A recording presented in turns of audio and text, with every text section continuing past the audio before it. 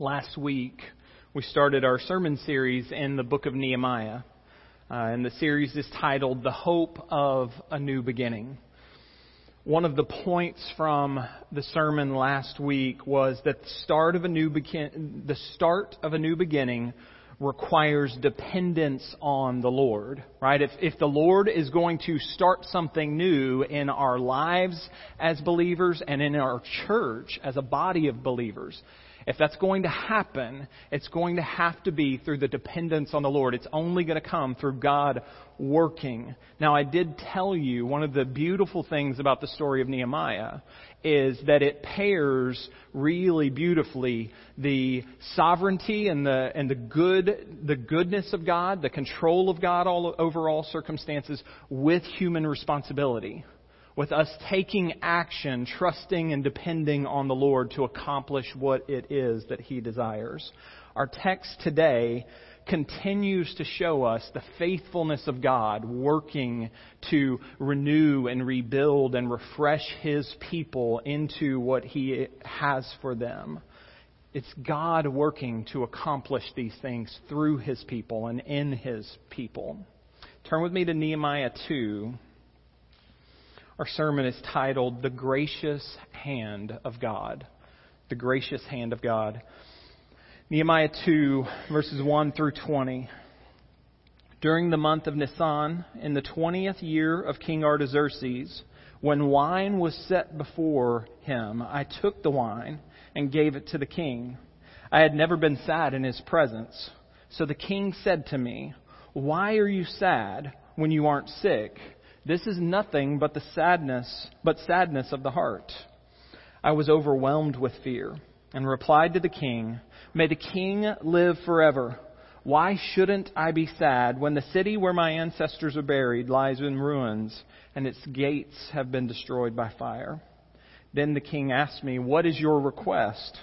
So I prayed to the God of the heavens and answered the king, If it pleases the king, and your servant has found favor with you, send me to Judah, to the city where my ancestors are buried, so that I may rebuild it.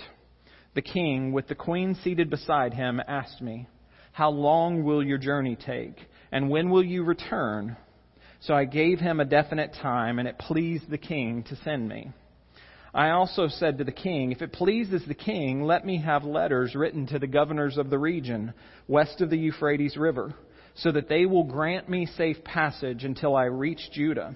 And let me have a letter written to Asaph, keeper of the king's forest, so that he will give me timber to rebuild the gates of the temple fortress, the city wall, and the home where I will live. The king granted my request, for the gracious hand of my God was on me. I went to the governors of the region west of the Euphrates and gave them the king's letters. The king had also sent officers of the infantry and cavalry with me. When Sanballat the Horonite and Tobiah the Ammonite official heard that someone had come to pursue the prosperity of the Israelites, they were greatly displeased. After I arrived in Jerusalem and had been there 3 days, I got up at night, took a few men with me. I didn't tell anyone what my God had laid on my heart to do for Jerusalem. The only animal I took was the one I was riding. I went out at night through the valley gate towards the serpent's well and the dung gate, and I inspected the walls of Jerusalem that had been broken down and its gates that had been destroyed by fire. I went on to the fountain gate and the king's pool, but farther down it became too narrow for my animal to go through. So I went up at night by way of the valley and inspected the wall. Then, heading back, I entered through the valley gate and returned. The officials did not know where I had gone or what I was doing, for I had not yet told the Jews, priests, nobles, officials, or the rest of those who would be doing the work. So I said to them, You see the trouble we are in. Jerusalem lies in ruins and its gates have been burned. Come, let's rebuild Jerusalem's wall so that we will no longer be a disgrace. I told them how the gracious hand of my God had been on me and what the king had said to me. They said, let's start rebuilding. And their hands were strengthened to do this good work. When Sanballat the Horonite, Tobiah the Ammonite official, and Geshem the Arab heard about this, they mocked and despised us and said, what is this you are doing? Are you rebelling against the king? I gave them this reply. The God of the heavens is the one who will grant us success. We, his servants, will start rebuilding, but you have no share, right, or historic claim in Jerusalem. Let's pray. Father, you are good and faithful, and we thank you for that. We thank you that we have promises in your word of your constant care over us. God, we pray that we will be encouraged by the truths of your word and what it reveals to us about you and your care and your work in us and through us, and that we will be challenged for the work that you have for us, Lord. Work now to stir our hearts and our minds. Help us believe and help us respond accordingly. It's in Jesus' name we pray. Amen. Now, as we work through this book of Nehemiah, we do want to keep in mind that this story is not just a story that's here to challenge us and encourage us. It should do that. And it, for me alone, just in preparation over the last couple of weeks, has challenged me and encouraged me greatly. But if all we do is walk away from this book just feeling like, okay, I'm going to try a little bit harder, or I feel encouraged to try to do something a little bit better now, if that's all we do, we're missing so much. It's really important for us to keep in context of where this is in the story, of what it's a part of, because it's a part of God's redemptive story, right? It is a part of Him fulfilling His promises to His people and using His people to bring about and accomplish the things that He wants to do in order to bring about redemption. The people of God were scattered, and God was keeping His promises to bring them back together in this land, and is going to rebuild them and start to recreate them into the people that He desires them to be in order to bring the Savior of the world. Right? We mentioned this last week. This is about 450 years before the birth of Jesus. And so God is working these hundreds of years before Jesus comes to prepare the way for that. So Nehemiah is part of the redemptive story. And not only is it part of the redemptive story, Nehemiah also points us to the Savior. Nehemiah is pointing us to one that is greater than him, that is going to come. Kathy Keller has a great message on Nehemiah 1 and 2 from the Gospel Coalition Women's Conference several years ago. Wonderful message, but she does a great job of bringing out how Nehemiah is pointing us to the greater one, pointing us to Jesus. And she says this: Jesus is the greater Nehemiah, the one who left the heavenly palace, the right hand of the king, safety and glory to come into a world. He joined the blue-collar labor force as a carpenter, a builder. He came not just at the risk of death, but with the certainty of it.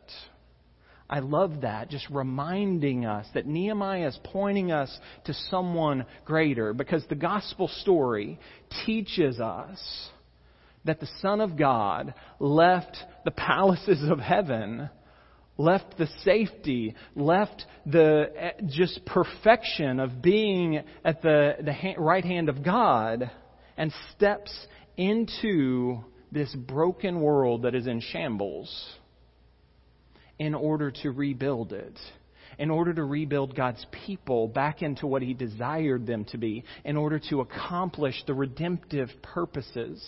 And He did that all with the intent of knowing, this will take my life. I'm giving up my life for this.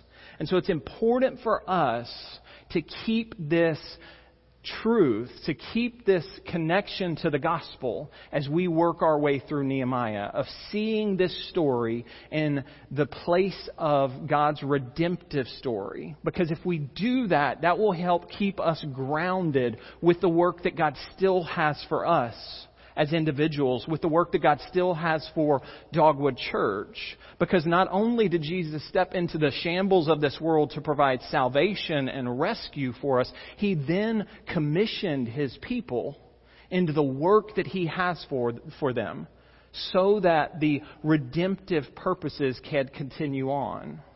Right? And so let's keep that in mind as we work our way through this. Now, as far as Nehemiah 2, here's our central truth. The hand of God sustains us for the work that He gives us. The hand of God sustains us for the work that He gives us. This is vital for us to know for several reasons. It's vital for us to know and believe and to live, because if we don't, when we start to see some successes in the things that we're going to do, when we start to see some successes in things that are happening, we could easily start to be puffed up. Look what I accomplished. Look what we did. And we could turn it in ourselves. But if we keep this central truth, that this is the hand of God at work in us and through us, it will keep us grounded to where we can fight that pride. The other way that this truth helps us is it can battle hopelessness, right? When we take on the work that the Lord has for us, oftentimes we can look around and say, I don't see how it's going to happen. I don't have enough to give. I don't know that I can accomplish anything. I don't know if what I have to offer can help. I don't know if we have enough people here to do what it is the Lord wants. I don't know if we have enough resources. But if we keep this truth in mind, that the hand of God will sustain us and does sustain us for the work that He has given us, that will help us not feel hopeless for the task. It will strengthen us with hope to pursue whatever it is that He's calling us to do. Now, as we work our way through chapter 2, let's think about and kind of recognize the different ways that the gracious hand of God is working in Nehemiah and with the people of God in order to bring about the things that He is trying to accomplish, or that He is accomplishing. And the first thing is this: the gracious hand of God provides for the work that He gives us. The gracious hand of God provides for the work that He gives us. We're going to look at these first 10 verses. Mickey, as I go through this, I'm going to just kind of pause and point out some things through these 10 verses, but it's still in the same order.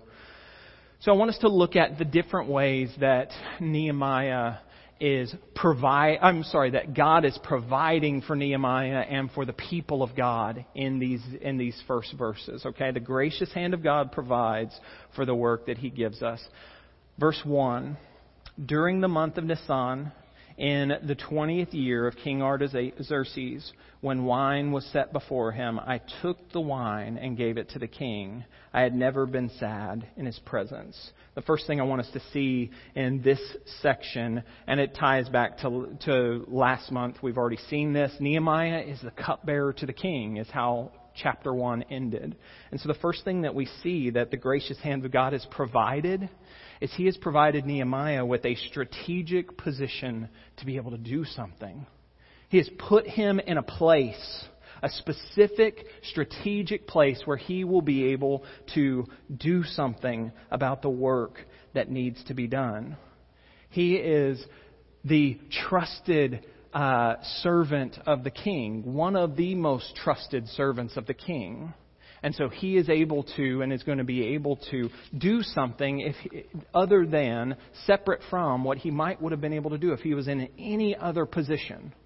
He's strategically placed there. Why? Because the gracious hand of God was on him to have him in the place that he needed him to be. Verses 2 through 4. So the king said to me, "Why are you sad when you aren't sick? This is nothing but sadness of heart." I was overwhelmed with fear and replied to the king, "May the king live forever. Why should I not be sad? when the city where my ancestors are buried lies in ruins and its gates have been destroyed by fire. Then the king asked me, what is your request? So the second thing that we see that God, the gracious hand of God has done for Nehemiah and for his people is he gives Nehemiah wisdom with how to reply to the king. Being a servant to the king, when the king is in a celebration, right? That's what they're doing. They're at a feast, they're at a celebration.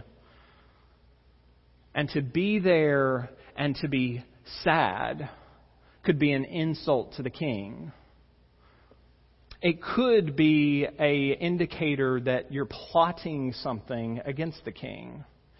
Nehemiah is going to be granted wisdom with how to petition the king about this need. So we see first, he's afraid, but he knows he needs to recognize that he has nothing against the king. That's not why he looks sad. And so he says, may the king live forever. I seek your goodwill, but here's why I'm sad. Here's why I'm heartbroken. And there's wisdom in this reply. He doesn't say Jerusalem has been destroyed. He doesn't start with my homeland is messed up and I'm really upset about it. Because a king 900 miles away ruling over those people likely isn't going to care just that a city has been destroyed. And Nehemiah has wisdom to be able to make a connection that will resonate with the king. He says, the place where my ancestors are buried is destroyed. And that's really significant to the people of this time and in this culture. Because the care of your ancestors and the care of the burial grounds of your ancestors was highly regarded for this culture of people. And so Nehemiah has wisdom to be able to resonate with the king. Why does he have the wisdom to do that? Because the gracious hand of God was on him. And the king says, well, what is it that you want? What are you asking here? And so verses 5 through 8. I love the end of 4. I don't know if did I stop? I think I stopped. The end of 4 says, so I prayed to the God of the heavens. He's been praying. We talked about it last week. He's been praying for 4 months. And he gets the opportunity to speak. What's your request? And he prays to God again. It's not one of those long extended prayers. It's okay, God, it's time. I need you to do something right now because I'm about to make the request. Do something, Lord. And then he speaks. I answered the king, if it pleases the king, and if your servant has found favor with you, send me to Judah and to the city where my ancestors are buried, that I may rebuild it. The king, with the queen seated beside him, asked me, how long will your journey take, and when will you return? So I gave him a definite time, and it pleased the king to send me. I also said to the king, if it pleases the king, let me have letters written to the governor of the region west of the Euphrates River, so that they will grant me safe passage until I reach Judah. And let me have a letter written to Asaph, keeper of the king's forest, so that he will give me timber to rebuild the gates of the temple fortress, the city wall, and the home where I will live. The king granted my request, for the gracious hand of my God was on me. So the next thing that the gracious hand of God gave to Nehemiah and to the people of God was he gave them a plan to accomplish this task. He asked, send me so that I can do the work. But not only was Nehemiah praying for 4 months, it's clear that Nehemiah was thinking through everything that it would take.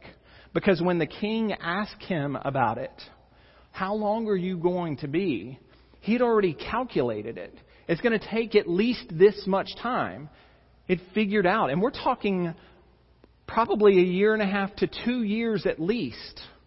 He's asking for a break from his task to be able to go. Because it's a 4-month journey there.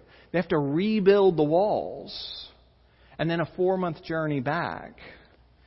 And he had planned out in detail all that it was going to take.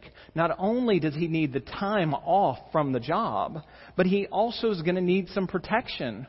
Would you grant me letters from you that as I am passing through the lands west of the Euphrates, that those people will know that I have permission to come through to make it to Jerusalem.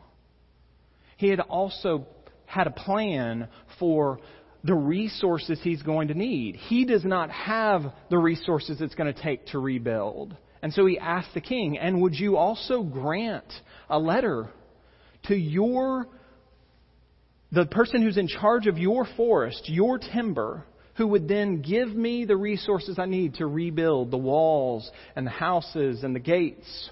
Would you grant that? He has a plan for it all. Why does Nehemiah have that plan? Because he says, and why does he have success in this plan? Because the gracious hand of my God was on me. Nehemiah doesn't think of this like, man, I really did a great job of selling that to the king. He doesn't think, man, the king is such a great guy to give me 2 years off. He says, all of this happened because God was at work. The gracious hand of God was controlling things and working things as I strove to fulfill what it is God had put into my heart. The gracious hand of God was at work to make it happen. And then the last thing from these 10 verses is we see the gracious hand of God giving protections beyond Nehemiah's request. Things that Nehemiah didn't even know he was going to need. I went to the governors of the region, this is verse 9, I went to the governors of the region west of the Euphrates and gave them the king's letters. The king had also sent officers of the infantry and cavalry with me. When Sanballat the Horonite and Tobiah the Ammonite official heard that someone had come to pursue the prosperity of the Israelites, they were greatly displeased. And so here, the gracious hand of God is providing protection beyond what even Nehemiah knew he needed. We have the hints of opposition. We're going to get back to that at the end of this chapter, and we're going to see it even more later on in the book, that there is opposition here. But God was already aware of that. He knows all things. And God granted Nehemiah not just letters from the king that says it's okay for him to go and do this work. He granted him soldiers to go with him to protect him. And not just any soldiers. He granted him officers in both the infantry and the cavalry. Soldiers who have authority. God was at work in all of this in order to use Nehemiah for the task that he had for him. Strategic position, wisdom, a plan, and protections beyond what he even knew that he was going to need. The gracious hand of God provides for the work that he gives us. He did that for Nehemiah. He does that throughout Scripture over and over again, and he still does that today. If God calls us to a work, we can be certain that he is going to give us exactly what we need to accomplish the task. We don't have to be worried about how are we going to do this. We're going to do it by the gracious hand of God. George Mueller, some of you know Mueller's story. Many of you probably do. George Mueller, troubled by the orphan crisis that was going on in England during his life, and said, I feel like God wants me to do something about this. And so Mueller started an orphanage, and it just grew. There were several locations. They cared for countless children. But Mueller, one of the things that was unique about Mueller and his orphanage was that he wanted to be able to say, God miraculously cared for us throughout this whole thing. And so he was determined to never go out to places and people around London and then around England and ask for support. He said, I want this entire thing to be done by praying and trusting that the Lord is going to provide, because I believe the Lord is going to provide. And so his entire ministry of orphan care was one that was, when there was a need, they prayed and they trusted for the Lord to provide. And he has a book over and over that details the ways that God provided miraculously as they prayed for their needs. It's called Answers to Prayer, if any of you are interested in that. It's just kind of a journal of the things that they prayed for at the orphanage. And Mueller had an interesting take on why he was doing this. Yes, he wanted to be able to provide and care for the orphans, but he had a greater purpose in functioning this way. Because he said, I wanted the care to come through prayer and faith. And the reason he wanted the care for the orphans to come through prayer and faith was this: whereby it may be seen that God is faithful still and hears prayers still. That God is faithful still and hears prayers still. And when he wrote that in his journal, he wrote in all caps, large words, faithful still, hears prayers still. He wanted the orphanage to be a demonstration. God will answer our prayers. God will provide for the work that He has for us. He did that believing God is a God who provides. He will take care of this. He always is faithful to provide for the task that He has for His people. So, church, as we set our hearts on the work that God has for us, let's trust the Lord with whatever it is that He's calling us to do. Let's trust the Lord to provide everything that we need, because we could look around and say, I don't know if we have enough people. I don't know if we have enough money. I don't know if we have enough resources to do the work that the Lord has for us. But if the gracious hand of God is upon us to do a work, we can be certain that He is going to provide whatever it is that we need to be able to accomplish the task that He's calling us to. Let's trust Him to provide. The second thing from this text is this: the gracious hand of God unites us around His work. The gracious hand of God unites us around His work. This is an important one for us. They all are, of course. Unity, though, is an important thing. Verses 11 through 18 address this. I'm going to look at 11 through 15 first, and then we'll kind of get into the unity that comes in 16 through 18. Nehemiah 2, starting in verse 11, after I arrived in Jerusalem and had been there 3 days, I got up at night and took a few men with me.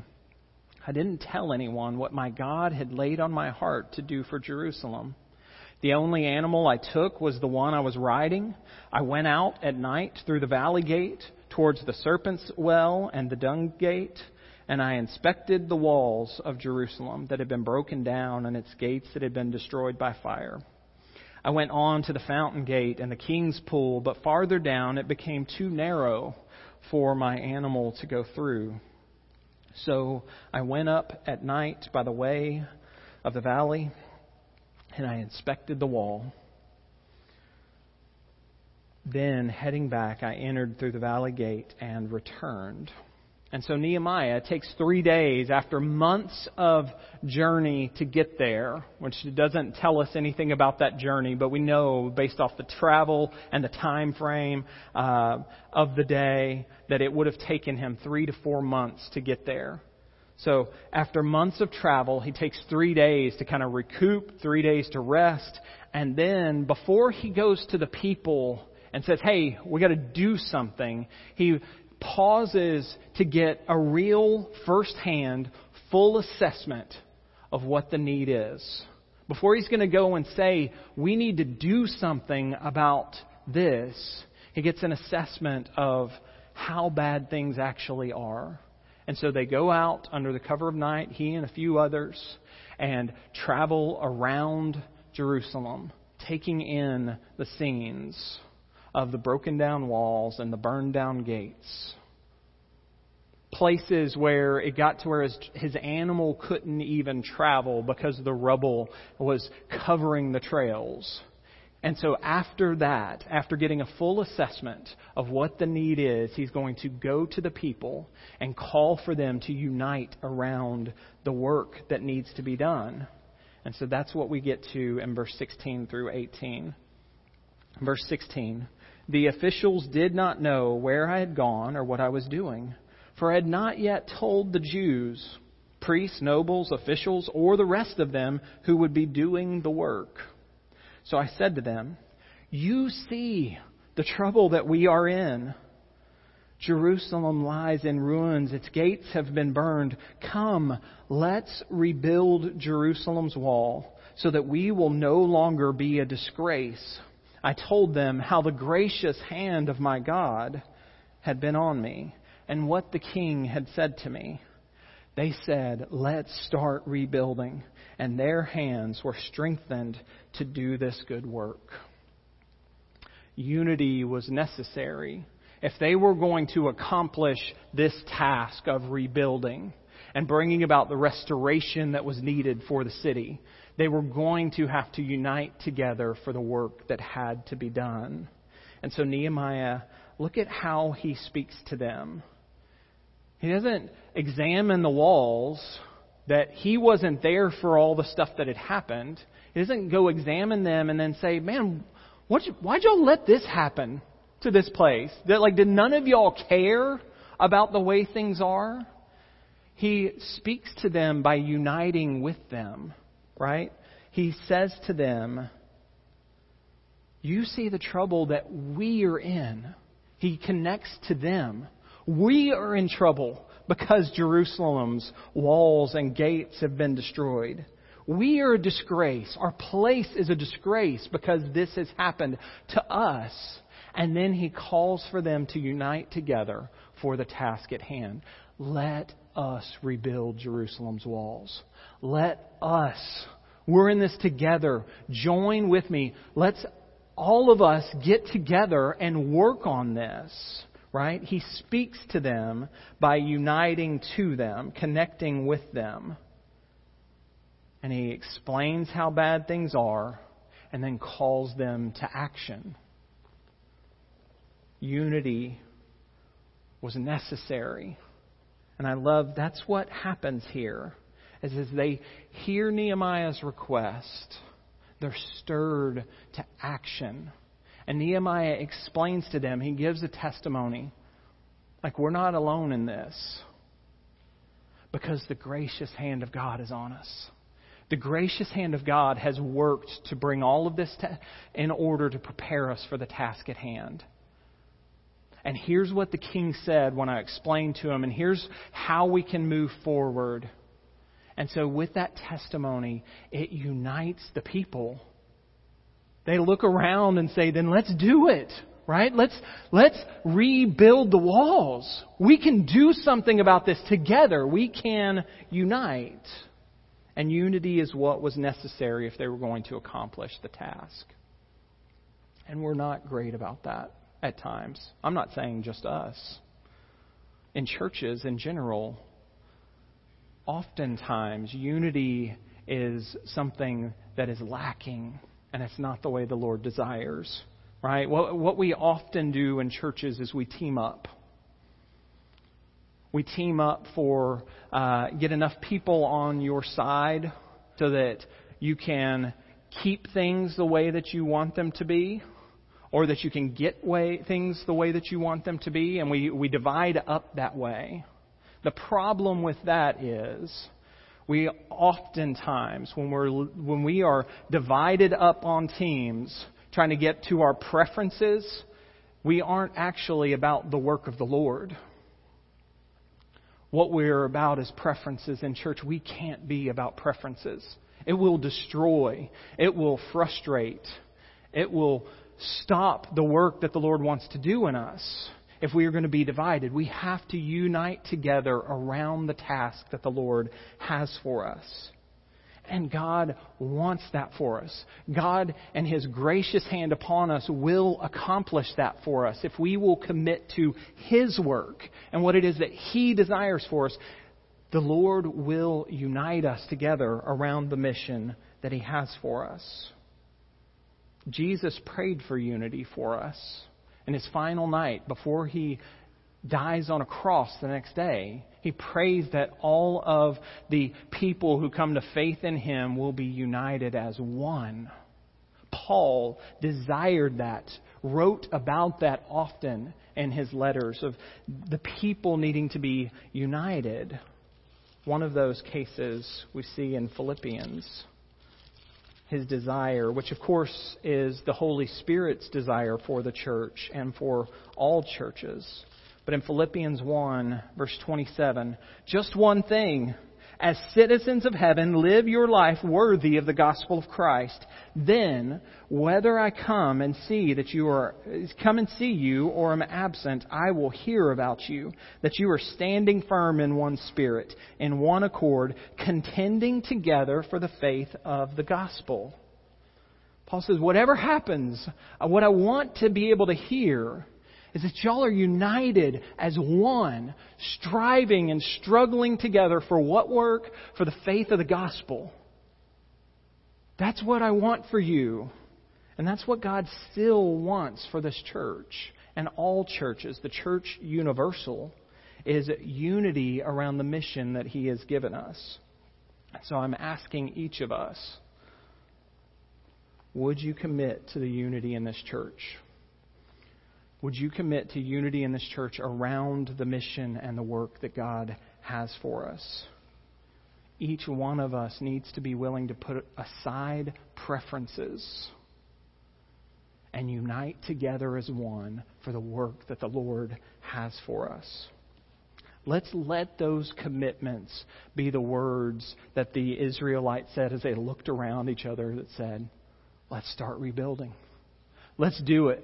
Let's get together for the work that God has for us. The third thing from Nehemiah 2 is this. The gracious hand of God gives us boldness against opposition. The gracious hand of God gives us boldness against opposition. Now, we've already seen the hints of opposition starting, right? At the end of verse 10, there are these individuals that are listed. Sanballat the Horonite, Tobiah the Ammonite, were not happy. They were greatly displeased, is what it says, because someone had come to pursue prosperity for the Israelites. And in all of this, the gracious hand of God was at work to give Nehemiah and to give the people a boldness against the opposition that they were going to face. So let's look at verse 19 and 20. When Sanballat the Horonite, Tobiah the Ammonite official, and Geshem the Arab heard about this, they mocked and despised us and said, "What is this that you're doing? Are you rebelling against the king?" I gave them this reply. The God of the heavens is the one who will grant us success. We, His servants, will start building, but you have no share, right, or historic claim in Jerusalem. So the opposition begins as mocking and despising them, but then turns to scare tactics. Hopefully, if they can terrify Nehemiah and the people, they'll stop the work. Because they ask the question, are you rebelling against the king? What's rebellion against the king going to get you? Death. Right? At best, you're talking prison. But almost certainly in that day, rebellion against the king, you're dead. And so they ask that question to instill fear in the heart of Nehemiah and in the heart of the people who have just united together and said, let's get to work for what God has for us. And maybe if they are afraid of the accusations, it seems like you're rebelling against the king, maybe they'll stop. And Nehemiah responds boldly. Nehemiah is not afraid of the opposition because he knows the gracious hand of God is on them to do the work. Nehemiah is not distracted by the opponents. See, we either will get oftentimes afraid when there's opposition of maybe I don't need to do this. Or we might get distracted trying to justify and clarify. No, that's not what I'm doing here. Wait, no, that's not what's happening here. Nehemiah doesn't justify himself to the opponents. He doesn't say, no, you don't understand. This isn't rebellion. Let me clarify to you what it is that I'm trying to accomplish. He doesn't waste his time trying to clarify to the opponents. He has boldness. Let me read that verse again, 20. I gave them this reply. The God of the heavens is the one who will grant us success. We, his servants, will start building, but you have no share, right, or historic claim in Jerusalem. He boldly faces opposition. He keeps clinging to the promise of who his God is, right? The God of the heavens is with us, and he is the one that is going to grant us success. He has given us a promise, and he's going to do the work that's needed. And so we're not worried about what you have to say. He has boldness because of who God is and because of he's clinging to the promises of what God has for them. He didn't rattle with fear. He didn't defend himself. He stayed committed to the work that the Lord had for him because the gracious hand of God was on him to face opposition. And we can be certain that if we are about the work of the Lord, there will be opposition. Scripture speaks to that over and over again, but Scripture also shows us over and over again that when there is opposition to the work of the Lord, that God grants His people boldness in the face of horrible circumstances. The book of Acts alone has story after story about that. In Acts, there's a story in Acts 3 where Peter and John are going up to the temple and they heal a lame man. And they go into the temple and then proclaim the gospel and the resurrection of Jesus Christ and the salvation that is available to Him, and they are thrown in prison. And the next day they are brought before the court and asked, where did you get authority to do these things? They're trying to stop this.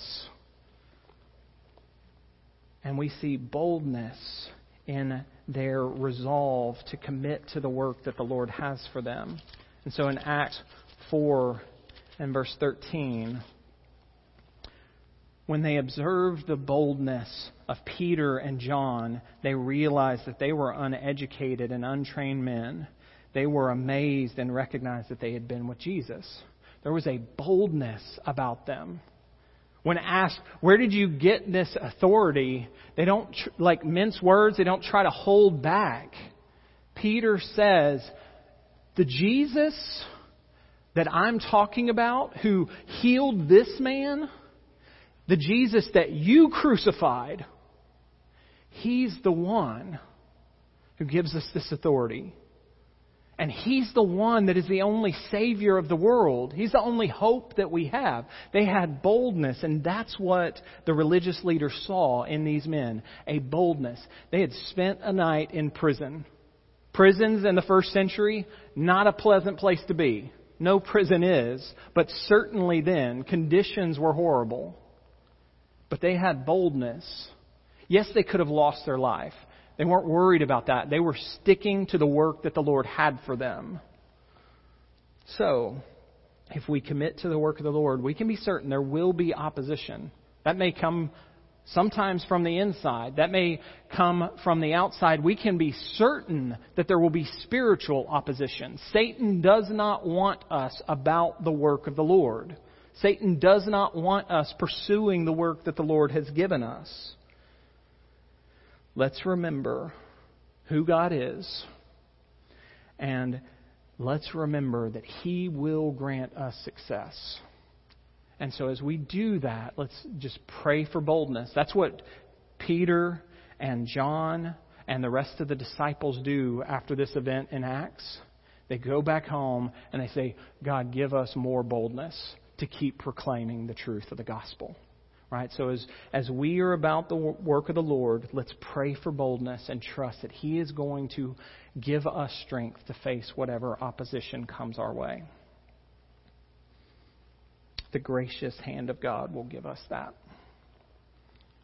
The Lord has work for us to do, Dogwood Church.